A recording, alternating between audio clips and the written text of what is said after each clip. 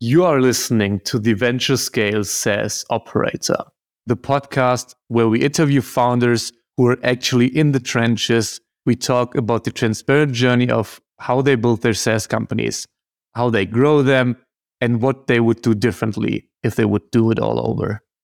Hey folks, with us today, Shay, CEO and co-founder of RetrainAI. Shay, super happy to have you on. Thank you, Nicolas. Such a great pleasure to be here with you today. Amazing. Let's start with the most important thing. What is RetrainAI and who is it for? So RetrainAI is a talent intelligence platform that is intended to help enterprises hire faster, retain longer, and develop their talent more intelligibly. And then if you say enterprise, is it like 1,000 people in the company to 10,000, 10,000 to 100? Like how big are your actual customers in terms of like the org size? So our joke is that our platform delivers value where Excel breaks. Excel definitely breaks at 1,000 lines. It probably breaks at about 500 lines. So if you're an organization that has more than a few hundred employees, or that you are screening more than a few hundred or maybe a couple of thousands of candidates per year, Retrain is right for you. Our core customer basis is large enterprises, and we go all the way down to mid-market. Amazing. And then I would love to go back a couple years to 2006, because RetrainAI is not your first venture-backed startup. So take us back to Kaltura and 2006, basically your first startup. Tell us a bit about your origin stories as a venture-backed entrepreneur. Fantastic. So Kaltura 2006 is a company that I helped start with three amazing co-founders, Ron, Michal, and Iran. That was actually my second startup. I had another startup before that with Ron, who was also a co-founder of Kaltura. We had a GPS navigation company called Destinator, which went public via RTO on NASDAQ. And then we were done with the GPS navigation business and decided to start an enterprise video company called Kaltura. And Kaltura became the everything video company. It became a video platform that had very core technology. Just as video was rising, our vision was that enterprises are going to treat video as a new data type, and that existing systems for learning, for training, for communication, for marketing did not have the facilities to handle video properly. The web was getting along just fine, but if you thought about video, how do you measure it? How do you distribute it? How do you secure it? How do you monetize it? There wasn't really good technology for that. And within Kaltura, we developed a set of core technologies to be integrated into all these workflows. So almost 2 decades later, and that company became an industry leader. It grew from zero to soon enough close to $200 million. It's a public company, so you can all look up at the numbers, but a couple $100 million in revenue. And we took it public on NASDAQ 3 years ago. So that was quite a ride within those 2 decades, and really taught me the lessons of how to build a big business and how to focus on a very important market trend. Amazing. How big were those two companies in terms of headcount? Destinator was probably about 100 employees, and Kaltura at its height is probably close to, I think, 900 employees, 1,000 customers, offices in pretty much all continents except Antarctica. So that became a fairly large business. Yeah. So I guess you made Excel break in Kaltura, and then that was bringing you to the next, to your current startup. But like, tell us about the transition. Like, did you actually find the product while running your past business, or how did you get into RetrainAI? Yeah, that's a good question. At Kaltura, for most of my tenure, for the first few years, I was the chief revenue officer. So I've spent a lot of time building the sales team and with the customers. And many of Kaltura's customers were enterprises that were using video for enterprise training and learning. Kaltura became famous mostly for its media use cases, helping large organizations like Vodafone run its TV business. But a very big part of Kaltura's business was actually not public-facing, consumer-facing video experiences, but rather enterprise use cases where video was used as part of a toolbox of tools in order to do things within the enterprise, both externally and internally. And within those internal use cases, learning and training was very big. part of what Cultura built and sought in education institutions and enterprises. And that always left me pondering while spending a lot of time with the customers of what is maybe a better definition of the problem they're trying to solve. Because if somebody is willing to spend $200,000 or $500,000 on video workflows within the enterprise, they must have a pretty big problem, right? And video is part of the solution of that problem. What is the problem? And in terms that became clear to me only later, part of that problem was maintaining institutional skill sets. When you talk about enterprise learning and training, when you talk about onboarding, when you talk about bringing new knowledge into the organization, preserving existing knowledge, a different language that you could use to make those same statements is that what the organization is trying to do is to build up skills and to maintain skills and to develop skills. And there's a joke that might sound cynical, but I often mention it, which is, a chicken is an egg's way of making another egg. And in some sense, an employee is an organization's way of managing skills. The only reason that somebody ever hired anybody, right? I don't know if you ever hired people or you got hired, is because the hiring manager wants the employee to do something, right? If you didn't need to do anything, you wouldn't get hired. Yep. The determining factor of whether you can do something or not, or whether you can do it well or not, are the skills that you have. So in some sense, what organizations really want to do, if they could, they wouldn't hire as many people, right? Most organizations would hire less people if they could. They want to hire just the right amount of people that have just the right amount of skills. So that was all kind of thoughts in the background of my mind saying, and video was a very effective tool in doing that, because you can create learning and training experiences, you can document knowledge, you can do employee onboarding, you can document products, you could use it for real time, you could use it for non-real time, synchronous and asynchronous webinars, etc. We've all, since the YouTube era, and the iPhone era, we've all become very proficient consumers and producers of video. But the real problem is skills. And then as I started looking into that, one thing that became apparent is that there's a huge skills gap in the market. On one hand, large amounts of people within the population cannot find employment. And there's long-term unemployment with people that are not just unemployed, but unemployable because they don't have the skills to participate in the economy. And on the other hand, despite the titles that you might read in the Financial Times or the New York Times, there's no shortage of jobs. There's a shortage of people. And this is true in the US, in the UK, in Germany, in all the developed economies. Unemployment is pretty much at an all-time low. Put COVID aside with a little blip there. But the long-term trend is that skilled labor in all of the developed economies is in very short supply. In the US, there are 2 open jobs for every job seeker. And that is perhaps surprising. And it's only getting worse with the introduction of AI and automations and tools like ChatGPT. Now, if you read the Financial Times or the Economist, you might think, tomorrow morning, everybody's going to be out of a job. 40% of jobs are going to be eliminated. There's going to be mass unemployment. I actually don't think that's the case at all. And in every iteration of the past 3 industrial revolutions, the end result was that there were more jobs created than jobs destroyed. But those jobs that have been created are different jobs and they require different skills. And a good example of that is what happened in the 20th century. Again, statistics from America are easier to track. At the beginning of the 20th century, 47% of the people worked in agriculture in the US. Today, about 3% of the people work in agriculture in the US. That does not mean that 44% of the people became unemployed, right? It just means that they moved to other jobs.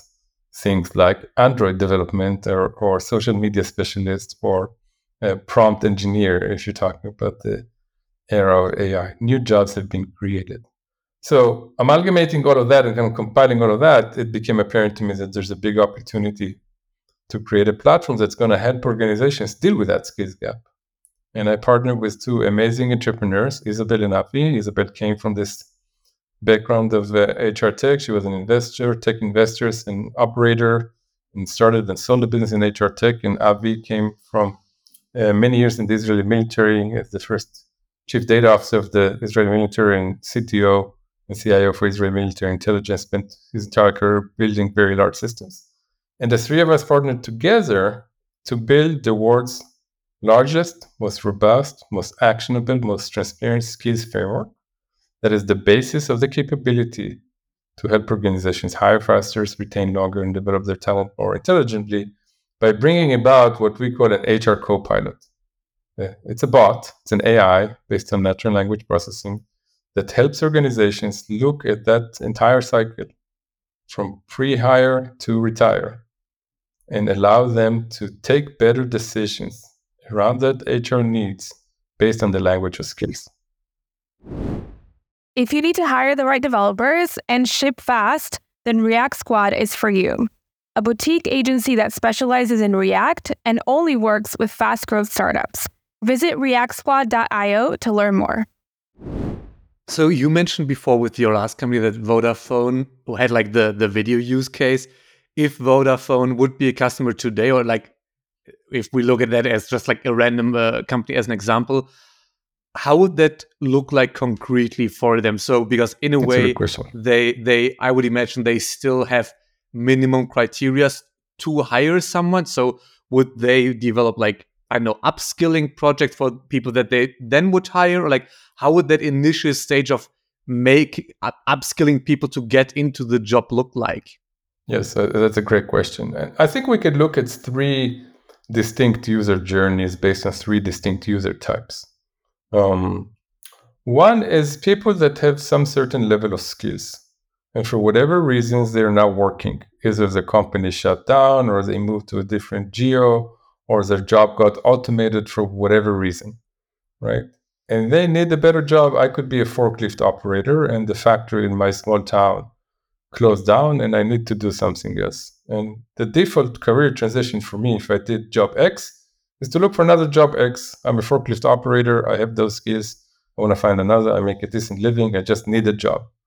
So option number 1, to help organizations just find people that are the given skills level. But to do that automatically, large companies get tens of thousands of CVs per month. And it takes tremendous amount of resources to be able to find the good candidates within the large pool, to be able to call them, bring them to interview. That's called the screening problem. Okay, so problem number 1 is solving the screening problem. Problem number 2 is that for hard to find jobs, you need to also find the sourcing problem, because maybe not enough people are applying for that job. So where are the forklift operators and how do you find them? That's journey number 1, matching people with certain skills to certain jobs. Journey number 2 is what I would call upskilling. Somebody knows how to operate mechanical equipment. Maybe they have a forklift operator license, but they understand that if they did the course in operating cranes, maybe they expand their career opportunities. A lot of the knowledge and the tools and the hard skills and the soft skills they already have, but now they need to go and do a 2-week crane operator, get the certification, and they would open up career opportunities for them. So upskilling. And that mostly applies to people, either they're learners, they want to learn so they can expand career opportunities, or people within existing companies that could be upskilled to do more things as the company morphs and changes. So that's journey number 2. Journey number 3 is for not just upskilling, but reskilling. If I was a worker for a Barclays or an HSBC, and I was a clerk, and they're closing down branches. If Barclays is closing down branches in Main Street, London, there's no point for me to go to HSBC because they're also closing down branches. There are no more jobs openings for Main Street banking tellers, right? And maybe I need a completely different job. Maybe I could be a customer service representative in a digital service center, or maybe I could even shift industries and go do something else because I'm very service oriented. And healthcare is expanding, unlike banking. I'm just making this up. And maybe I could move to healthcare. So this would be kind of the reskilling model. And we named the company RetrainAI because we think that a lot of the focus over the next few years is going to be in that second and third type of journey. It's not just matching people with jobs. A lot of earlier generation systems with pretty baseline keyword searches could do a decent job. Not a great job, because traditional non-AI based keyword searches are kind of a miss in the sense of accuracy and nuance. But when you're looking for those career transitions, this is where a system that's based on skills could really make a difference, because there are statistics to show that people entering the workforce today are probably going to have between 12 and 15 different jobs in their career. And if my father was an engineer that used to work for the Israeli government, got hired from the Technion at 25 and worked for the same company for the next 30 years, then that is a very strange rarity in today's world. That almost is never going to happen again. Where you go, you get recruited for a job, you do pretty much the same job, you get promoted along the way, and maybe you shift roles, but you're doing the same profession for the rest of your career. For people entering the workforce today, the experience is going to be very different. They have to reinvent themselves every few years, and they have to retrain basically every few years. That's crazy. Even like the difference of like 15 work changes or job changes is really something you have to think about a lot. And I think it's even more mind-blowing if you think about, maybe the non-Western world, if you think about what's going on in Asia right now, what's going on in Africa. This is something I think I had from PwC recently, that over, say, the next 5 decades in Africa, 500 million people are going to enter the workforce, working for companies whose names I never heard of. Yeah. Doing professions and roles that we don't know. Right, it's a massive transformation. The youngest continent in terms of like the people who live there. So yeah, exactly. So it's a massive transformation of the work.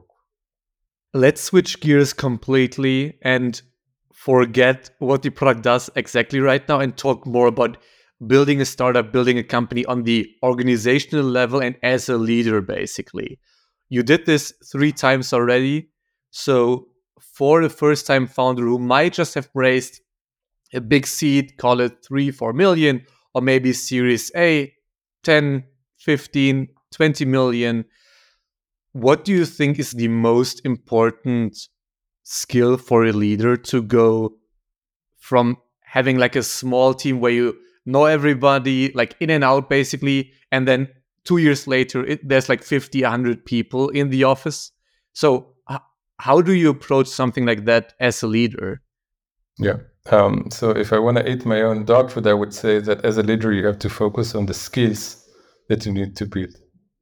Don't hire people just because the textbook says that every team needs to have 3 programmers and a QA person and whatnot. I'm assuming you're building a software business, but you might be building a hardware business, you might be building a service business. What I'm saying is focus on the skills. Which skills do you need to bring into the organization as you scale? And the yardstick that you should use when determining what those skills are should be customer centricity. If your most important customer was sitting next to you as you're doing these interviews, what would that customer say about the person you're about to hire? Is that person going to do work? Again, going back to this idea that skills are the capacity to do work. That person who just got interviewed, you need to decide whether you want to hire them or not. The customer is sitting next to you. Is that person going to make the customer happier or not? That's the question. And if the answer is yes, because it's in the finance department and the customers have been complaining that our billing is all over the place and they need order in our back office, and maybe the next important person you need to hire is a finance person.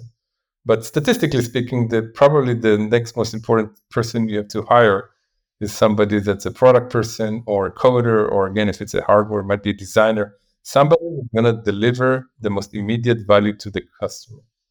And I think that is a golden rule at startup scale. And I've seen too many companies within the companies I invested in, or companies that I know, or the forums I participate in, that hire the wrong people because they're hiring based on templates and they get a lot of VC money, and there's a lot of pressure from the venture capitalists to show that you're scaling really fast. And for many people, scaling really fast means hiring as many people as they can hire, especially where there's a global war on talent. So you find somebody, you don't know exactly what they're going to do, but they look pretty good. They call you back to say they have another offer, so you extend your offer. And before you know it, you have too many people like that in the team. Yeah. And you end up managing a large team, which is not focused on delivering customer value. Interesting. I never heard that customer centricity on the hiring example. I would like to ask one question, which I know I struggled with in the past, still struggling with it as an operator. Would you, if you had to make the decision, would you prefer to hire a bit too early or a bit too late? Meaning hire for the role you know or you guess you might need like 3-6 months from now? Or do you prefer to have a bit of like the pains of everybody has like 105% on their plate and only then hire someone? Like, which route would you go and why? I would definitely go with the latter.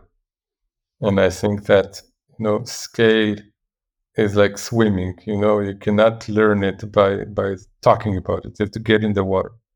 And preparing for scale by pre-hiring typically doesn't do the job, doesn't get the job done. There's an old saying in programming, which is premature optimization is the root of all evil, right? You think that this problem that you need to prepare for scale is this, and you're hiring another customer service representative because you think that all these customers are going to come in, but then you realize that your problem really is that the service is not stable. What you really needed to hire is another DevOps engineer, and that those customers are not coming because the customers you already have are leaving you because the service is not stable. And you end up with 2 CSMs and only 1 DevOps, and now you have a big problem because you don't want to fire the guy or the girl because you just hired them, but you don't have the budget to hire the people you really need. So that's interesting. A typical premature optimization, and I'd always like to do that. And also, definitely, if we're talking about early generation startups or early stage startups, creating that sense of pressure, I think, is a good thing. That's something I learned from one of my earlier bosses. We had a graphics guy in the office, and every time the boss would pass, or the days before, even before digital graphics, he would put another thing to be done on the guy's desk. Eventually, you couldn't see the guy from all the things that were piling. And I would ask the boss, "Why do you do that? Like, you're putting things on his desk. He's not going to touch those things for like a month now." And he's like, and the boss says, "I found out that the higher the amount of pages on this desk, the faster he works. It creates a sense of pressure and a sense of urgency on the team. So sometimes if you're at 105% capacity, you tend to do better, and then meetings become shorter and less people in the meeting because they're all busy delivering value for customers. So I think it's part of startup life to create that pressure initially and to do more with less." That's super interesting. And then one more nerdy question, not too nerdy, but like, how do you live that in the day-to-day management of things? Meaning like the putting a tiny bit of extra pressure on people's plates while, like, I'm not sure how it's in Israel, but at least in Germany, like work-life balance, even for their work week and everything's like a very hot topic. And if you would say, at least to a German employee or employer, yeah, we put 110% on your plate, you would basically get like slapped across the face here. At least in like regular corporate Germany. And so how do you do that without burning out the employees and like without turning like the work culture toxic, so to say? Yeah, absolutely. I think in the company that I work for, both at Retrain and before that Cultura, we used a method that was kind of perfected in Silicon Valley called OKRs. And OKRs, and some founders on our podcast today might know those, but that stands for Objectives and Key Results. You communicate extremely clearly and extremely transparently from the company level to departmental level to the individual level on a yearly basis and a quarterly basis. What's the objective of each of these organizations, the phone company, the department, the team, the individual? What's the objective? What are we trying to do in the next 3 months, in the next 12 months? And what would be demonstrable key results for that objective? And if you do that transparently, every employee can see your CEO objective for the year. We need to get to this revenue. We need to deliver this project. This is the customer account we want. You put it up front. And the guidance, again, perfected in companies like Google and Dropbox, is to make those key results and objectives quite ambitious and to create a culture where at the end of the quarter debrief and at the end of the year debrief, if everybody got 100%, it just means you set the targets too low. It's okay to miss some of the targets some of the times. It's not okay to miss all the targets all the time. So you have to find a very slight balance, but you always put stretch goals and you always communicate them clearly and you always make it transparently. And as a leader, if you're not willing, hey, why would I want my employees to really see what our real sales goals are or company goals because I might fail? Well, that's the culture you want to develop. And Buzz Culture and Retrain, we did that. We have like publicly, not public, but company public information on a Confluence or Jira or on a wiki, or you can just do a shared Word document, doesn't matter the technique. Everybody can see everybody else's OKRs. And you need to develop a very strong culture of briefing and debriefing. I believe that if you do that, you're going to get better results and the people are not going to get burned out, because first they would have a chance through the planning phase to say, hey, this is not realistic. I'm not going to be able to do this because I'm getting married in the middle of the quarter and I'm going to take 2 weeks off. And like, you have a chance to talk about it, because the guidance is to have ambitious goals, but realistic. No point in putting a goal that while planning it, you're not going to get it. One, so there's feedback loop already at the planning phase. And two is the culture of getting things done. And I think that if you do that, then conversations like we had employees recently, for example, that wanted to work remote. There was a war situation, some of them were stressed out. That's fine. The conversation, could I go work off an island in Greece?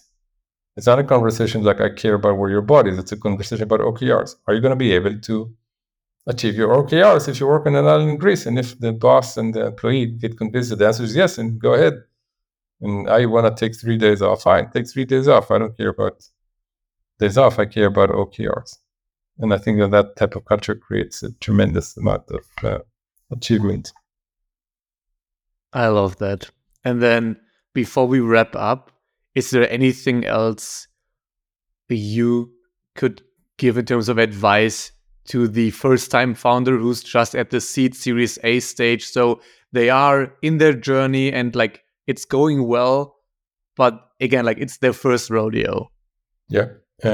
I think the first is, again, it goes back in my mind to customer centricity and customer value. And I think that, the kind of the trite product market fit, but I think the criteria that I always use for understanding whether you have product market fit is how clearly you can answer both of the following 2 questions. Question number 1 is, what can my customers do with my product or service that they couldn't do without it? And 2, what can my customers do with my product or services they couldn't do with the competition?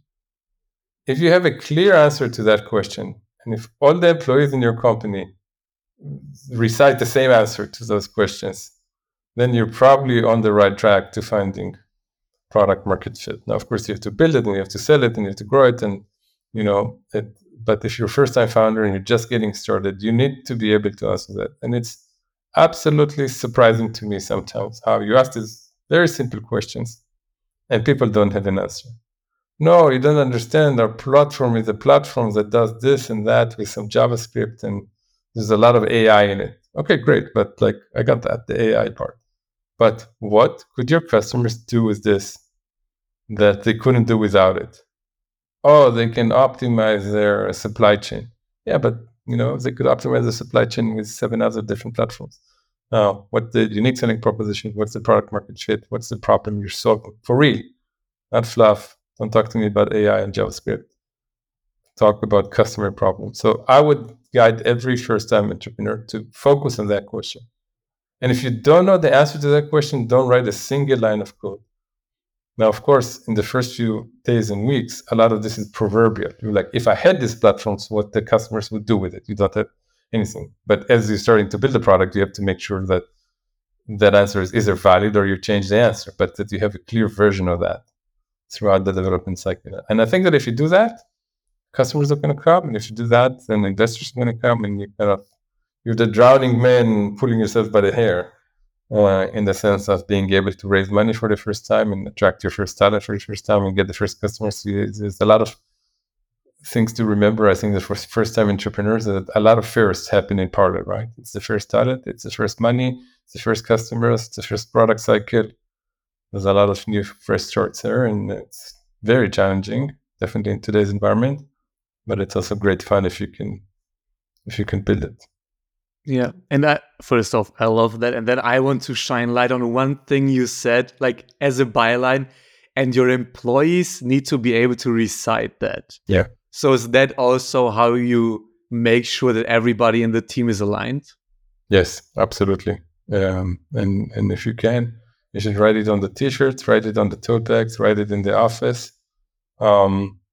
And I think that that's very different than some values that you want to bring forward. At Facebook, it was famously written on the walls that you need to move fast and break things. So that's an ethos, and that's very important. But that doesn't tell you, what the product is, what's unique selling proposition, what's your angle and get into product market fit. You have to make sure that that customer value proposition is absolutely crystal clear, because that becomes the yardstick, just to bring us to the beginning of the conversation, that becomes the yardstick for anything you do. The use of proceeds, the priorities within your roadmap, the priorities for your hiring, the targeting of specific market segments, all of that, or all of those things are derivatives of the value propositions that you intend to deliver to your customers. If you can't articulate that clearly across your organization, like what are the chances you can actually build it if you can't even say it? Yeah. I love that. Shay, thanks again for taking the time today. For sure. It's my pleasure. And anybody that wants some more personal advice, I'm very much invited to contact me. Check out RetrainAI, www.retrain.ai, or just shoot me an email. Find me on LinkedIn, Shay David, or shoot me an email, shay.david@retrain.ai, and I'd love to talk to you. If you like this episode, then you'll love The SaaS Operator, a weekly newsletter brought to you by EarlyNode, with actionable insights from SaaS experts in the industry delivered right to your inbox every Tuesday for free. Visit earlynode.com to subscribe.